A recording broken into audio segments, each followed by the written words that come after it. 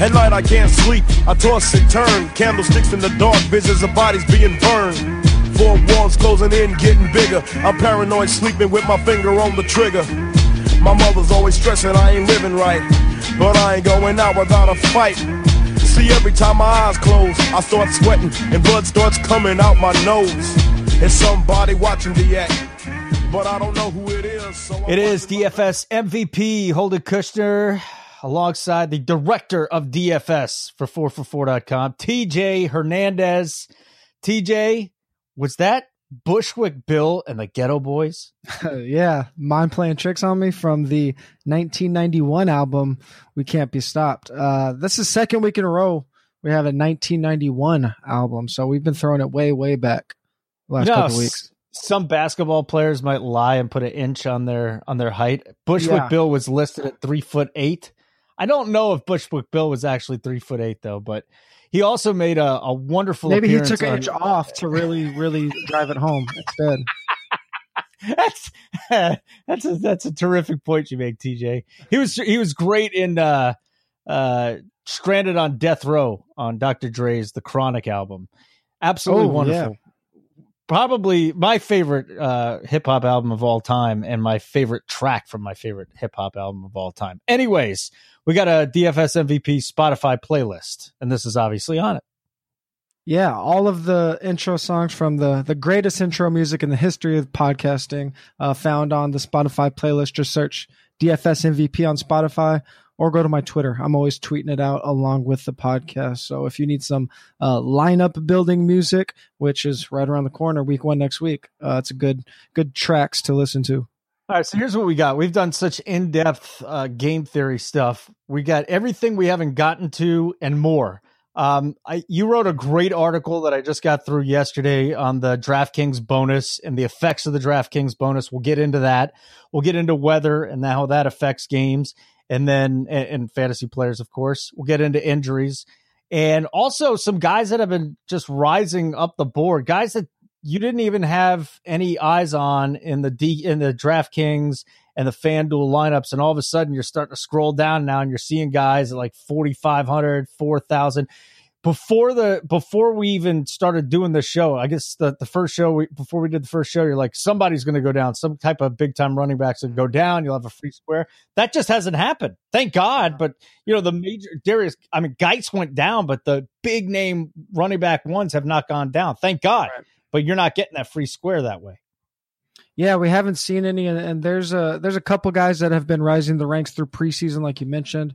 So we want to talk about them because next week when we do our week 1 show, we'll be talking about our favorite plays. But some of these guys we might not be able to get to, so we just want to touch on them. Maybe some min price guys, like you said. There's just no min price guys right now, so maybe some guys to consider that we won't get to.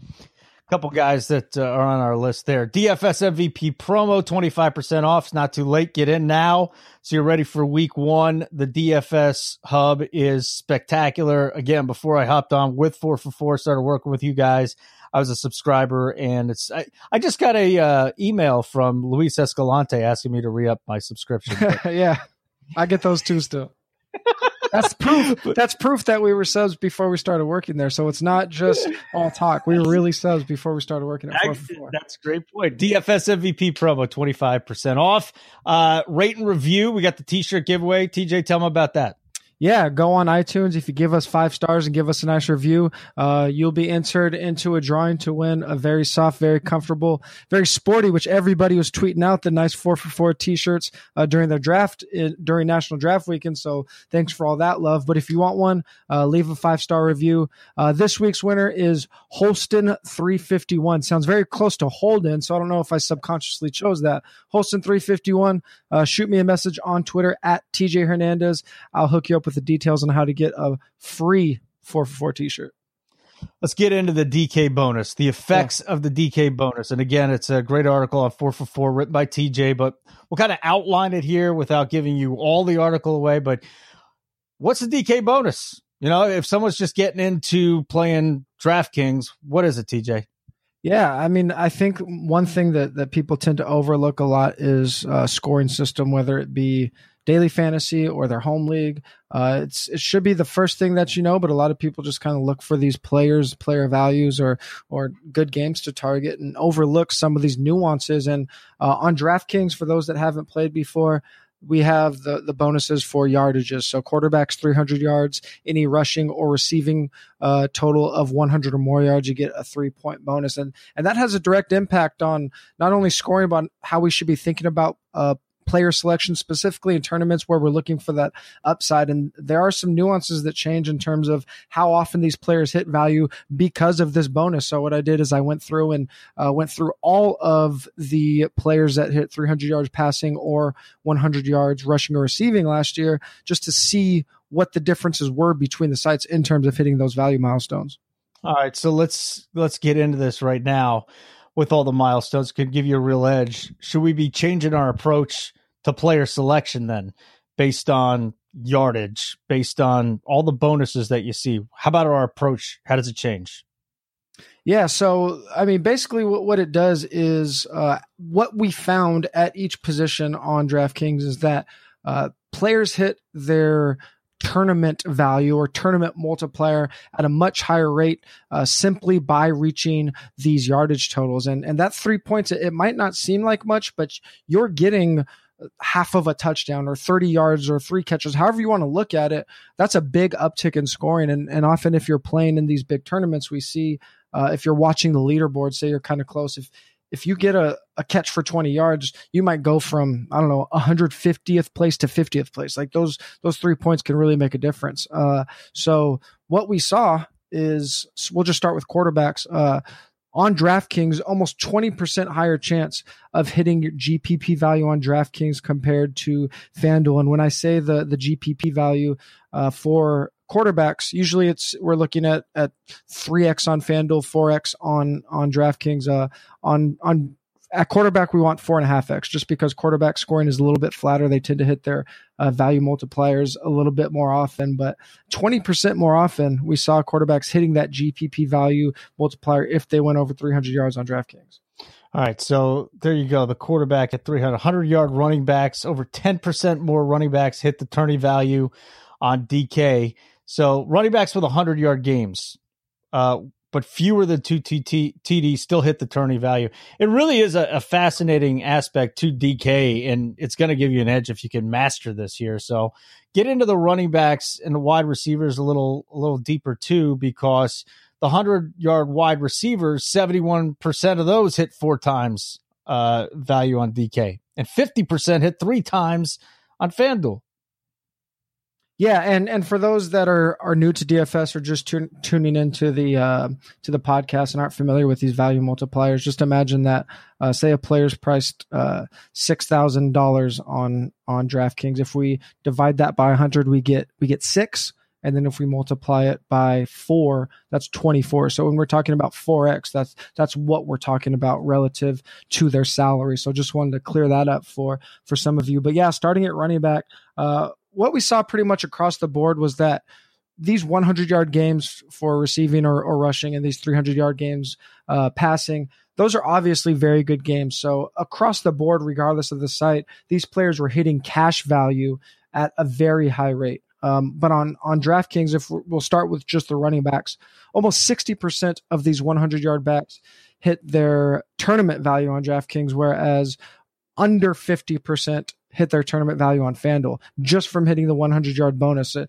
again, that goes right back to scoring those 3 extra points. And the interesting thing about that with the running backs is that what it showed is it really diminishes the need to have a running back on that scores multiple touchdowns. You don't need that goal line usage as much on DraftKings. And that was evidenced by the percentage of players that went for 100 yards, but didn't score 2 touchdowns. So those players with 100 yards on the ground, but less than 2 touchdowns, 50% of the time, they still hit 4x on DraftKings. If we look at the 100-yard rushers on FanDuel that didn't score multiple touchdowns, they hit tournament value only 33% of the time. So that's a really big difference. You can't just target game script on FanDuel. You need players to also be getting the goal line usage, where on DraftKings, if you find a running back that's going to get positive game script, but maybe their team throws a lot in the red zone, that player can still be a very valuable tournament option more often than they will on the other side. Yeah, it's two completely different strategies when you look at FanDuel. And it's like going, even though it's half point PPR in FanDuel, it's like going in and playing a standard league. And and you could find an edge still with some pass catching backs, but I treat it more like a standard league, and then obviously the PPR and DK.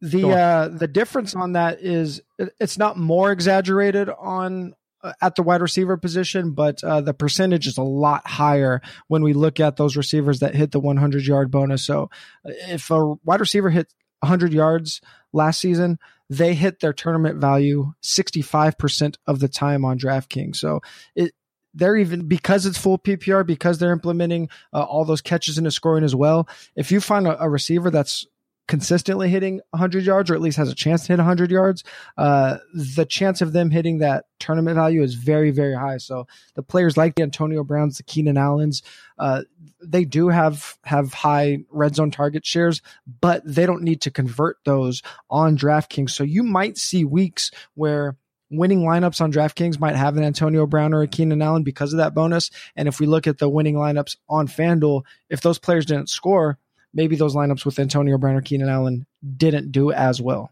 All right, so then there's the tight end position. And Rob Gronkowski last year had 3 100-yard games. It's pretty impressive for a tight end. He went 168, 147, had 116-yard games. So there's only a couple of guys that are going to give you a shot at that, and he's one of them. Kelsey and possibly, maybe Zach Ertz starting to creep up in there. But how about the 100-yard tight end? Because if you hit a 100-yard tight end on DK, you are sitting pretty. Yeah, and it's a pretty rare thing to do at the tight end position. We only saw 18 tight ends hit 100 yards last year, so the sample size is a little small here. But we did a similar study last year, and the results were very similar. So if we expand it out to 2 years, these numbers didn't fluctuate much. But when you can find that tight end, 82% of those 100-yard tight ends hit tournament value on DraftKings. So basically, that 100-yard bonus, because there are so few tight ends that do well and score a lot of points, that extra 3 points really sees those tight ends jump up the leaderboard. Whereas on FanDuel, only 47% of those tight ends hit tournament value. And that's really surprising, because you think if only 18 tight ends scored or gained 100 yards all year, then they should really be shooting up those tournament value ranks. But on FanDuel, it's just so reliant on touchdowns. On DraftKings, when you have that extra bonus, when you get those points for full PPR, it just really changes the outlook of how these winning lineups are being constructed.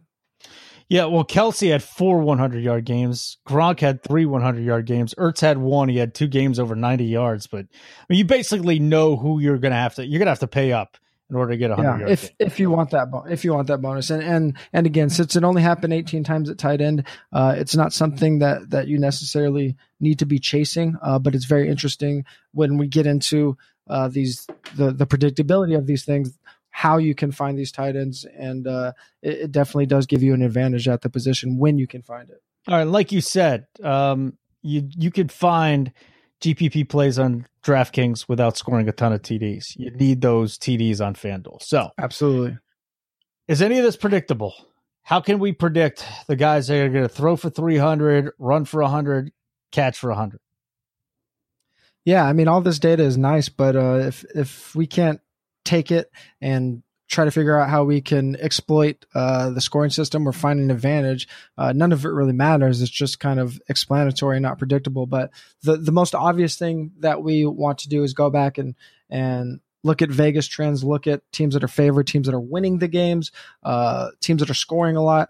And again, I touched on how rare the tight end, the 100-yard game from a tight end was. But when we look at these trends, the position that was most reliant on favorable game script, on positive trends from Vegas, was the tight end position. The tight end saw that gained 100 yards in a game. They saw an average spread of minus 2.7, which was the largest at any position. They were favorites over 70% of the time. They're on the winning team 88% of the time, and their average implied point total was 24.7, the only position that saw a bonus with an average implied point total above 24. So it really highlights, and I think it often goes overlooked. I think this is where an edge can be had.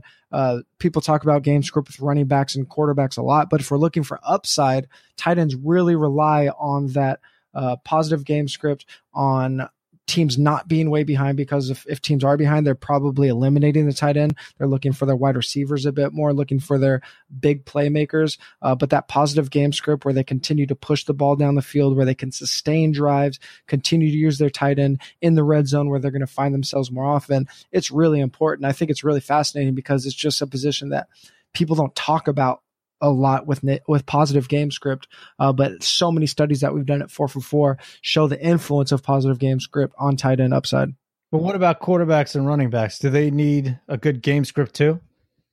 They do, and this is interesting because, again, we talk about the quarterbacks and running backs a lot in terms of upside and consistency in these games. And if you look at the numbers on the surface, looking at these players that hit these bonuses, it doesn't look like it's that important. It actually looks like it's something that you might be able to ignore. And there's some credence to that, but also you have to dig a little bit deeper and see what these numbers really mean. So of all of the players that hit a bonus last year, of the quarterbacks, only 59% were favorites. Of running backs, only 55% were favorites. And I think that's probably the one that's going to surprise people the most. But there's a couple of caveats here. The quarterbacks, if we look at the ones that were not favorites or on the losing teams, a third of those came in games where the opposing quarterback or the winning quarterback also had a 300-yard game. So to turn that around and make it a little easier to understand, only 27% of 300-yard quarterbacks last year came on teams that lost the game where the opposing quarterback didn't have 300 yards. So unless you have a quarterback that's a favorite or is on the other side of a game that is likely to shoot out, you're going to have a really hard time finding a quarterback with upside. So don't just look at this and say, oh, only 58%, 59% of these 300-yard quarterbacks came from favorites. It's a crapshoot. That's not the case. We're still looking for those correlation plays. So anything else you'd like to add to this before we take a complete left turn and talk about the weather? I did want to mention one more thing with the running backs. Only 55% of these running backs that hit the 100-yard bonus came from favorites, but 80% came from the winning team. So that means that a lot of the time you have to find the upset. And this is a really interesting spot because this is where I think you could really find some leverage on the field, whereas a lot of these DFS players are only focusing on running backs that are favorites.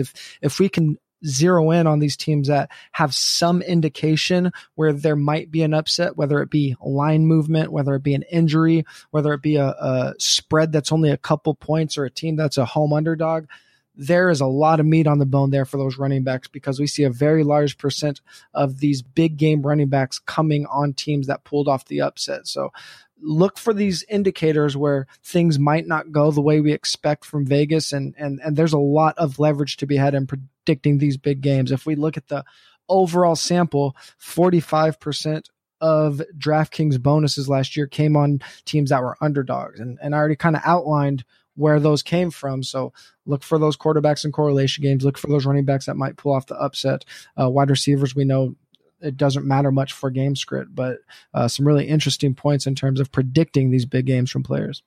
Well, I play a lot of survivor pools, and that to me is, and I'm digging and I'm trying to find, the safest play there always. So maybe it'll be worth it looking at some games I feel uncomfortable with the favorites, and because you're looking for any type of edge whatsoever. And if you can bank that upset, I don't like betting against the spread. I just, I don't like doing it. I think Vegas does too good a job of it. I do like betting game totals, but I tell you, man, if you can find any type of edge, and then if you think that there is a team that is going to pull the upset that week, then you can make that correlation bang. Maybe that'll give you a nice advantage.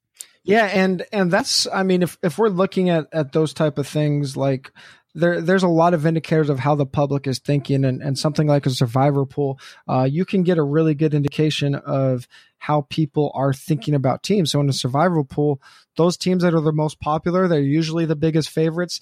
They're usually going to be the highest owned in DFS. Like there's a lot of overlap with all of those things. And I mean, this is kind of a tangent here, but if you're playing in a survivor pool, you got to think about it in terms of DFS ownership. We're thinking about game theory here. So if there's two teams favored by a touchdown, those are going to be the most popular picks, most likely. You have a huge edge in taking a team that is a slightly less favorite, but it's going to be way more in DFS terms under-owned, right? So all these things kind of tie into each other. Yeah, man. Patriots, Saints, Ravens, Lions, all big favorites week 1. Although, and we'll get into it next week a little bit more, I do wonder how many people are actually going to be in the Lions in week 1. Despite their massive, I think it's 6-point favorites at home in week 1. But there will be no weather impact there. They play indoors in Detroit, but it is time now to move on to the impacts of weather. And it's been a great 2-part series on 4 for 4 by Chris Allen. Great young mind here in DFS and fantasy football. And let's get into it, because the one thing I took away from you guys over the last couple of years, there is an advantage to be had when it snows. And we'll get into snow, but there's an advantage. And last year, there was a big snow game, and LaShawn McCoy had a monster game, a breakout run for a touchdown late in that one. And there's ways to get an advantage with weather, and there's ways to hurt yourself with weather too. So let's get to the Vegas projections. Rain, wind, snow. Tell me about the advantages, disadvantages we can have in these different type of conditions. Yeah. So like you mentioned, Chris did a really good 2-part series on this. For our purposes here, we're just going to look at part 1, which is the league-wide trends he looked at. And there's a couple really big takeaways. Not a ton of points here, but a couple points that I think are really important to drive home in terms of changing how we should think about teams when these weather conditions do come up. Because what Chris found is that Vegas isn't necessarily taking the factors into account as much as maybe they should. So rain, wind, and snow games on average, they've produced, Vegas has produced a total where the scoring actually falls short of that Vegas projection. So on average, even with weather factored in to these lines, teams are still typically scoring fewer points than projected when there is rain, wind, or snow overall. Okay, so that's a big note nugget right there. So you got to have the leverage to find the games that might go under, and high owned, especially in high owned ones. Yeah, right? Because a lot of these times we'll have if we have two great offenses, say you have, I don't know, Saints and the Falcons are a bad example because they both play indoors. But let's say we have the Saints and Packers. Let's say Saints and Packers in Lambeau in December. These are two dynamic offenses because of that, their total is going to be very high. So even if there is, say, snow and wind, maybe their game total drops from 50 to 48, and that 48-point total is still going to drive a lot of people to that game in DFS. And while their ownership, say a Julio, maybe his ownership drops from 35 to 30%, the biggest leverage we have in DFS is leveraging that ownership. So we know that on average, these games tend to go under. So even though the public might be adjusting their projections and their ownership a little bit, we can go to these other receivers who are elite that might not be as in good of a matchups, but we know that they're still going to be over-owned, those players in the Packers and Falcons game, and fade them a little bit more than we might. That's where this information is really helping us dominate in DFS. Yeah, and the snow and the wind are the two biggest influences on quarterbacks. I mean, the rain, there really hasn't found much of a negative correlation, but snow and wind, right? And not just on quarterbacks, but on how the teams are passing the ball. So what we found is the snow games impact the quarterbacks in the passing game, not so much because the weather is changing the game, but because coaches are adjusting. We've found, or Chris found, significantly fewer average passes in snow games than in any other weather condition, which is really interesting because what we've come to know or what the narrative is the wind is what really hurts passing. But it's at the very least, whether it be individual coaches or just on a league-wide level or a trust issue, teams are throwing less in the snow. So even though the efficiency is there and the yards per attempt and the scoring averages don't change that much, it's the volume where we really see a big drop in the snow. Yep. The wide receivers get the decrease and the running backs get the increase in the snow. That's something to remember when the snow comes. Unfortunately, we don't get that many big snow games anymore, but when we do, we see the running backs explode. Yeah, and I think it's double impact there, because like I mentioned, not only are these coaches impacting the play calling and passing less, but when they do pass, they're throwing passes to the running backs more. We saw a really big jump in target share for the running backs and a really big drop in target share for wide receivers when there's snow games. So I think people tend to just avoid these games as a whole when there's weather. But what Chris found is there might be a really big edge to be had to, all things being equal, if ownership is being driven down because of weather, the running back in the good situation, assuming you have equal projections, that could be a really, really good target in DFS. All right, let's completely switch it up again, and we're going to move on to injuries and the impact of injuries. I guess, well, we'll get to wide receiver in a second because Doug Baldwin's got his own issue, and we could use him as an example. But we'll start with quarterbacks, because is there any impact we see whatsoever of a quarterback on the injury report under, whether it be concussion protocol, broken arm, broken leg, whatever he's playing with? If he's on the injury report but he's playing, is there much of an impact? Yeah, this is a study that went up on 4for4. You can find it in the DFS strategy hub under how injuries impact player performance in fantasy. It's a study that was done by our boy Chris Raybon last year. And in a nutshell, it doesn't really matter if a quarterback's on an injury report. And that makes a lot of sense, because just think about what a quarterback does and how he works. Most of the quarterbacks are not Cam Newton or Russell Wilson, and it's pretty much illegal to breathe on a quarterback at this point. So if they're in the game, unless they have some severe shoulder injury or something like that where they can barely throw, which in that case they're probably not playing in anyway, we don't see much fluctuation in whether they're on the injury report, how they're designated on the injury report, or if they're completely healthy.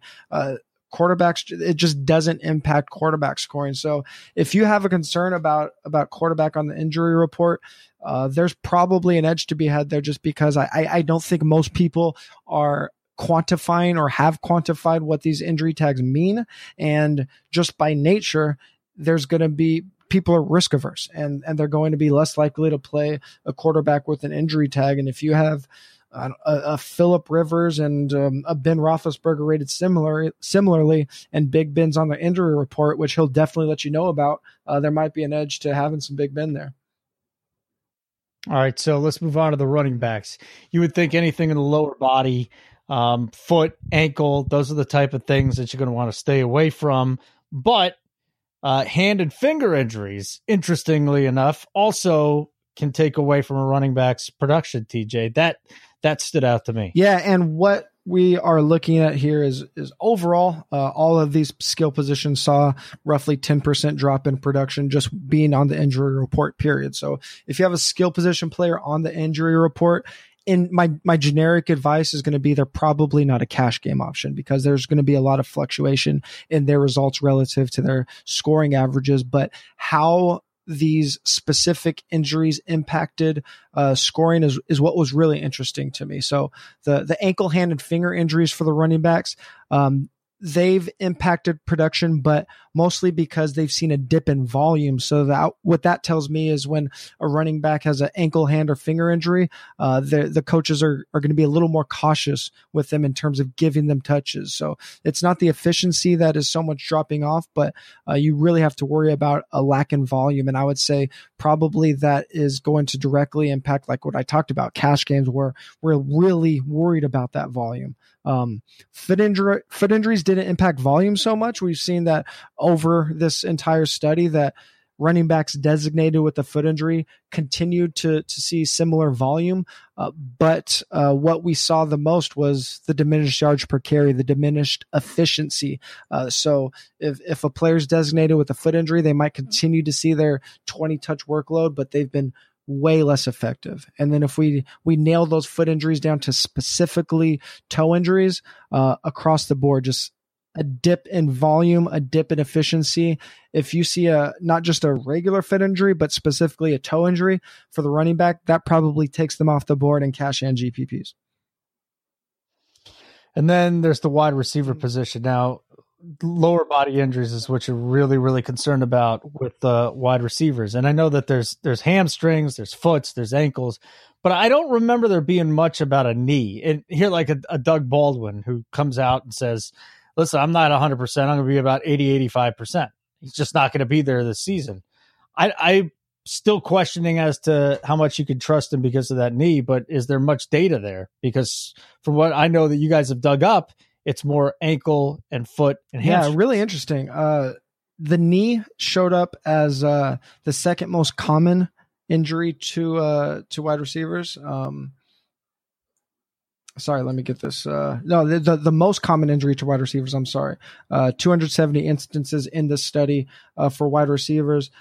The drop-off was pretty much in line with what we saw. Percentage of PPR points per game, a drop-off of about 12%. So it's in line with it, but in terms of their efficiency or volume, it was pretty even. So it just kind of went in line with what we saw from those lower body injuries. There weren't too many extreme results in terms of efficiency or volume drop off. It was just kind of in line with the rest of the injuries. A couple other lower leg injuries had a little more distinctive influences on how these receivers tend to perform. So then the ankle, the foot, the concussions was an interesting one.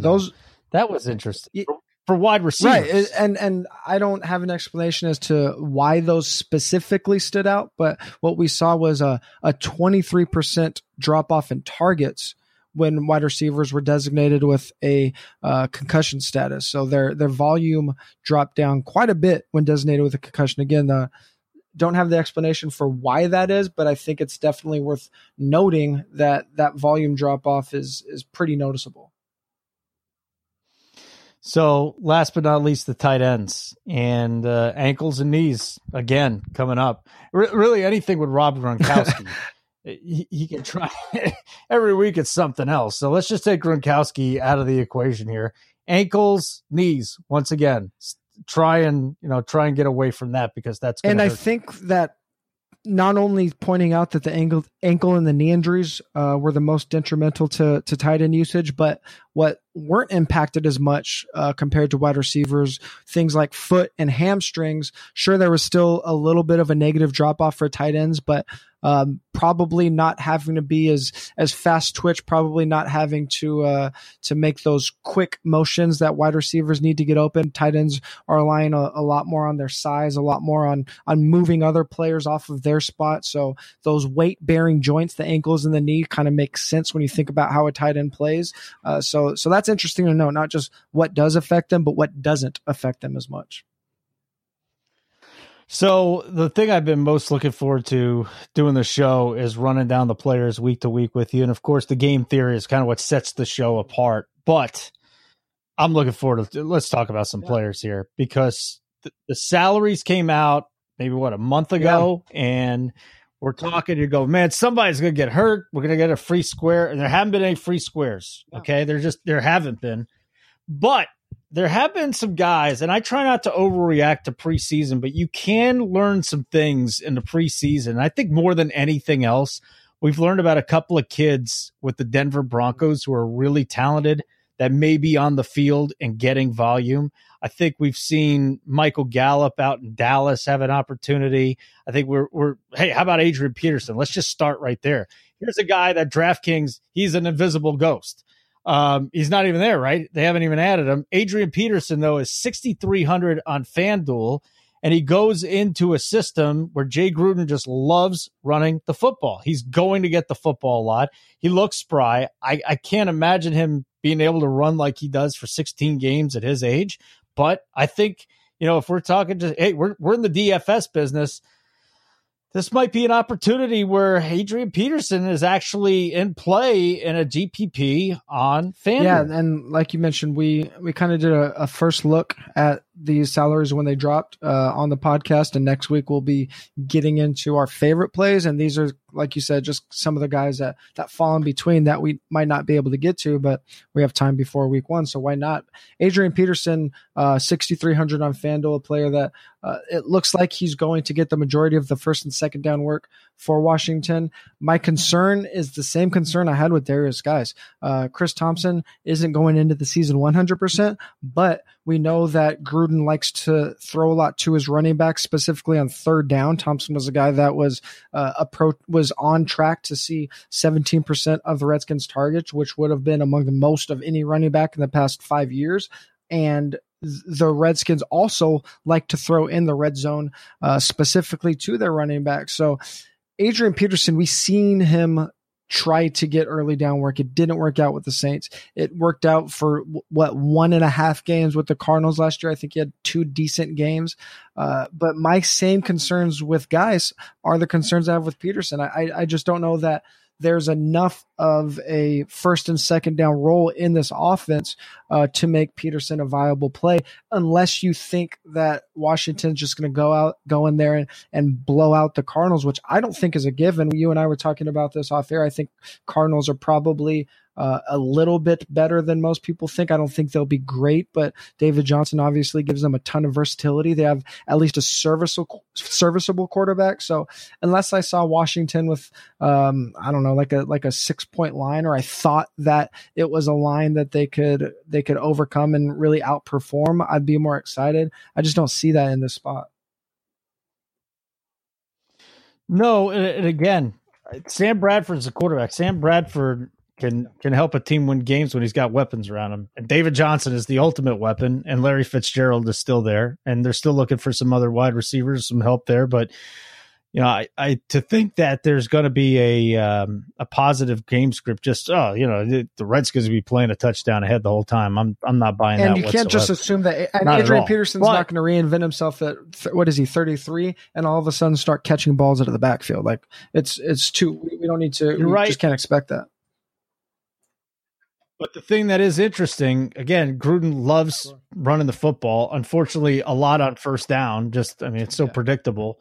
But, the goal line carries are going to Adrian Peterson. So what you're hoping there is to get a touchdown or two. At 6,300, it's not like they priced him down to where it's nothing. But this game is basically a pick 'em at this point. It's a toss-up. So I think that Adrian Peterson will be a pretty low-owned player, and it sounds to me like you're not really high on him, and I'm thinking GPP low exposure just low exposure to him. I do want to have just a tiny bit just in case he gets a couple goal line carries. Yeah, and if there is a case to be made that he ends up having some ownership higher than expected, like a 7% ownership or something. We did see some pretty surprising results on last weekend. Was dubbed National Draft Weekend, and we saw a lot of casual leagues asked for some tweets of crazy draft picks, and there was a lot of Adrian Peterson going in single-digit rounds. Week 1 in DFS is when we see the biggest influx of casual players. So if there is some surprise ownership on a player, it could be Adrian Peterson, just because there are a lot of new players, a lot of novice players on these sites. And Adrian Peterson's kind of the buzzy name in these last couple weeks of preseason. So you might think that you can be overweight on Adrian Peterson with maybe 5% and might be surprised and actually end up just kind of being on par with the field. So that's something to consider. All right, so there's 2 rookie running backs that have stood out to me during the preseason, and one guy's with the Raiders might not even make it. Chris Warren the third, I should say, and his dad hit me up the other day because I was barking. His dad's from DC. He was a 3-time Pro Bowl. He played for the Seattle Seahawks. And this guy has just been tearing it up in preseason DFS. I hope he makes the team. But the other guy, a lot more you know about, and Royce Freeman is looking to be a first and second down workhorse for the Broncos. I'm still worried that he's going to get sniped on third down, but again, I'm looking at FanDuel here, and Royce Freeman tied with Warren for those 3 touchdowns leading the preseason running backs. Here's a guy that I don't see being highly owned, and a guy that he could find the end zone again week 1. It's a spot where coach speak could depress ownership. Vance Joseph is kind of playing hardball, trying to say that the rookie's not going to start over Devontae Booker, but Royce Freeman is the player that has been really shining in preseason, 15 for 84 and 3 touchdowns in the preseason. We talked about there aren't a lot of cheaper minimum price guys. Royce Freeman priced at $6,000 on FanDuel, $4,500 on DraftKings. And this is a game that you and I pegged in our initial breakdown of the FanDuel pricing as maybe a sneaky game stack. The further along that preseason has got, we talked about the Doug Baldwin injury a little bit. Seattle's offensive line kind of in shambles. They have a running back rotation, or they don't know if Chris Carson's a starter. Just a lot of question marks with Seattle. The closer we get to kickoff, the more it looks like that if this game does go one way, it could be Denver. And if that happens, and we talked about these receivers might be popular because Seattle's secondary is not what we've seen before. So if a lot of people are targeting this Denver passing game, Freeman could be an interesting pivot off people that are targeting this passing game. And so far this preseason, Case Keenum loves Emmanuel Sanders and Cortland Sutton. I mean, you want to talk about a guy going up at the high point and just beating the defender. He's done it time and time again here in the preseason. So it looks as though, just through a few games in preseason, that Denver drafted well, but Cortland Sutton's another guy. What is he? He's like 4,700. He's less than Michael Gallup on FanDuel, and he's 3.6 on DK. Another thing that we talked about in our initial pricing breakdown of FanDuel is that Emmanuel Sanders has seen pretty steady increase in slot work. Last year, I think you saw almost a third of his snaps in the slot. But Adam Levitan pointed this out on DraftKings, actually, that Emmanuel Sanders has ran basically 2/3 of his routes in the slot. So basically what that's telling us, you're not going to keep Emmanuel Sanders off the field. And if he's running mostly in the slot, that means Sutton is going to see a lot of snaps. And again, I targeted Manny and Demaryius because I think the Seattle secondary is going to be very suspect. And what we've seen in the past is Denver's had a very concentrated passing attack. This might be the year where that changes, where the targets are a little more spread out because they're playing more 3 wide receiver sets with a reliable slot receiver in Emmanuel Sanders. And if that happens, that means Cortland Sutton, at least in week 1, is going to be very underowned because the 2 big names, Manny and Demaryius, are the ones that people are going to know. And I this is a secondary to target in the Seahawks. And if you need to free up salary, if you're looking to build a unique lineup, because a lot of people just aren't going to have, maybe they'll find one min-price player, but they're not going to have multiple min-price players because there's aren't that many. Cortland Sutton might be worth a look. I mean, he opens up a lot of room. And then that gets us to our next guy, Michael Gallup, who kind of burst on the scene when Dez hit him for a 30-yard touchdown. Hasn't done much the rest of the preseason, but let's face it, there's no number 1 wide receiver in Dallas right now. Nobody has run away with this job. And Gallup, even when he scored that touchdown, I mean, it wasn't like he burned the cornerback, but if he gets some opportunities at 5.5 on FanDuel and 4K on DK, here's a guy that could get some opportunities given the matchup. Yeah, obviously people look at this Dallas offense and they think that the offense is going to be ran through Ezekiel Elliott because they don't really have any receivers to pass to. And that makes sense, but they're playing against the Panthers, who were a secondary to target last year. And they go into the season ranked 26 in 4-for-4's adjusted fantasy points allowed to opposing wide receivers. So Gallup, at the very least, he's a guy that there's no one else on the roster besides Hearn. So how does Gallup not play 85% of their snaps? It's almost impossible that it doesn't happen. And the interesting thing about these min price guys, I mentioned Sutton as a possible option, but the reason I think finding a min price receiver is going to be important is because now the Jacksonville receivers, Edie Westbrook and who just got hurt and Keelan Cole are going to be very popular because Marquise Lee got injured. One of the things we were talking about going into week 1 is we don't know who the Jacksonville receiver to target is. Well, now with Marquise Lee out of the picture, those two wide receivers are probably going to be pretty popular in week 1. And when we have popular players at a specific price point, we want to look for those price pivots. And at the very least, Gallup fills that void. Yep. Let's move on to the New England passing game. So Decker just retired. Edelman is out on suspension. Who does that leave for Tom Brady to go to besides for Gronkowski? I don't even know at this point besides Hogan and Gronk, but the Patriots are a team that's going to have one of the highest implied point totals of the week. We know that they're going to throw it a fair amount. We know they're going to get their running backs involved, and they're really big favorites. But they're just lacking on depth. It's only Hogan and Gronk. Those guys' ownership is going to be through the roof. Kind of like I talked about with Gallup, someone's going to need to be on the field, and that guy's probably going to be Philip Dorsett. How is he going to be used? Is he going to be targeted a lot?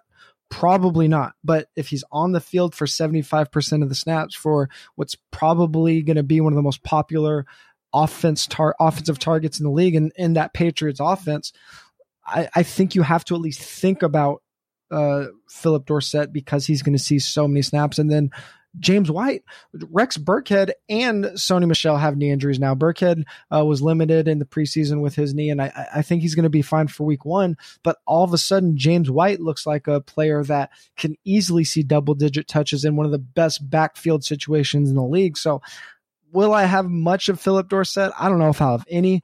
James White is a player that's going to be really interesting, but you have to consider these options when we're looking at these offenses as a whole, especially if you decide that you want to play a bunch of Patriot stacks. There's not going to be a lot of ways to make unique lineups because so many people are going to be on Gronk and Hogan that you got to think about these guys. And pouring out for my man Eric Decker, I'm going to miss you, buddy. While you pour one out for Eric Decker, I'm just going to pour one out for all of us that don't start Jeremy Hill after he beats out Gillisley and gets 4 goal line carries week 1. That's all I'm going to say. It's going to happen, and everybody's going to just throw stuff at it. It's 100% going to happen. Last but not least, the Browns. You've got Carlos Hyde. You got Duke Johnson. Nick Chubb's back there.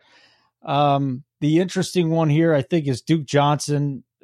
To me, it just seems like he's always the forgotten man. But if you're playing some Browns, if you like what's going on, and you think that the game script has them down, why not? One of the biggest situations that we talked about this offseason, and one of the biggest surprises was when the Browns drafted Nick Chubb, because all of a sudden we had 3 running backs on a team that probably isn't very good. And the way it looked, it just set up to be in a situation where you completely avoid. But the point of this segment is to kind of look at these players that have risen or situations that have changed in preseason.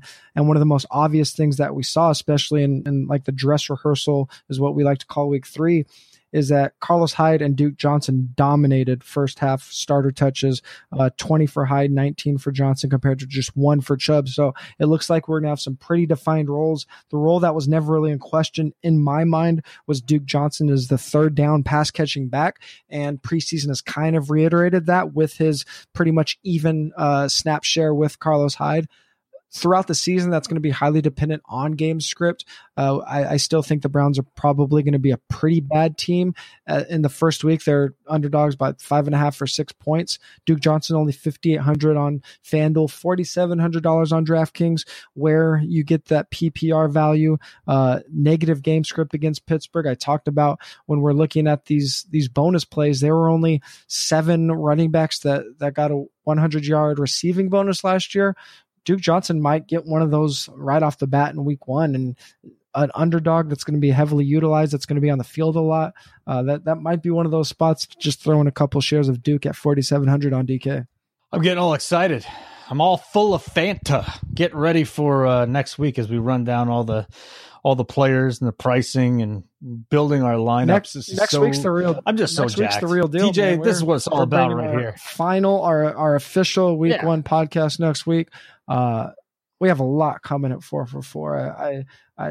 If you sign up for 4 for 4 newsletter, then today when this podcast comes out, you'll see in your email a breakdown of everything we're going to be offering in the DFS package.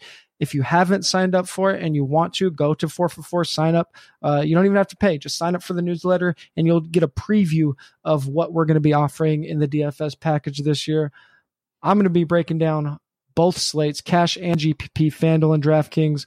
Really big breakdowns next week. It's going to be a huge week one. Lots of things in store. I'm really excited for week one, man. I don't know if I've been this excited for a season since my first full time. Well, yeah, since last year. Now this year I'm really pumped. I really like what's going on this year. I'm going to go hard at a couple things in DFS this year, a little harder than I've went the last couple of years, and I think it's going to be a good year, man.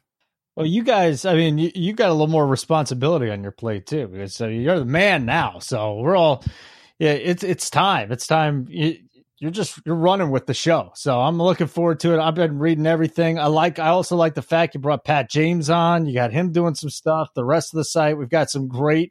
Again, I'm going to tell people this. If you're just listening to us, I was up at our fantasy football conference in Minneapolis with these guys, and I can't tell you how many guys in the industry come up and say, oh man, we subscribe to your site, but they don't want to tell anybody. So it's not just like you, if you're subscribed, and this sounds like a sales pitch, and it is, but it's also legitimately the truth.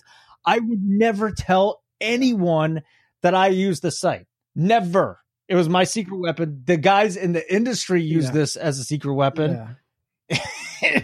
It works, man. It just has made me so much a better player. And now I have a chance to be with you guys. This is awesome. I'm looking forward to it. And you're going to bring it up. Boy. I'm also going to throw the name Cam Meredith out there because we haven't talked about him and he really didn't do anything in the preseason. But I do wonder if it's all I have a feeling we'll have some please Cam, go back to the secret next weapon week. talk. But I mean, a lot of that's powered by JP. John Paulson's projections are what power our lineup generator. We have some proprietary value metrics in there, but without John's projections, I mean, our DFS tool would be nothing. And he makes them. He really puts out. I mean, I build my lineups on 4 for 4. That's not only because I work there. Like there's a lot of options to use lineup generators, and because of the projections that John makes, it makes everything we do on our DFS side really valuable. And if you sign up, you get access to that.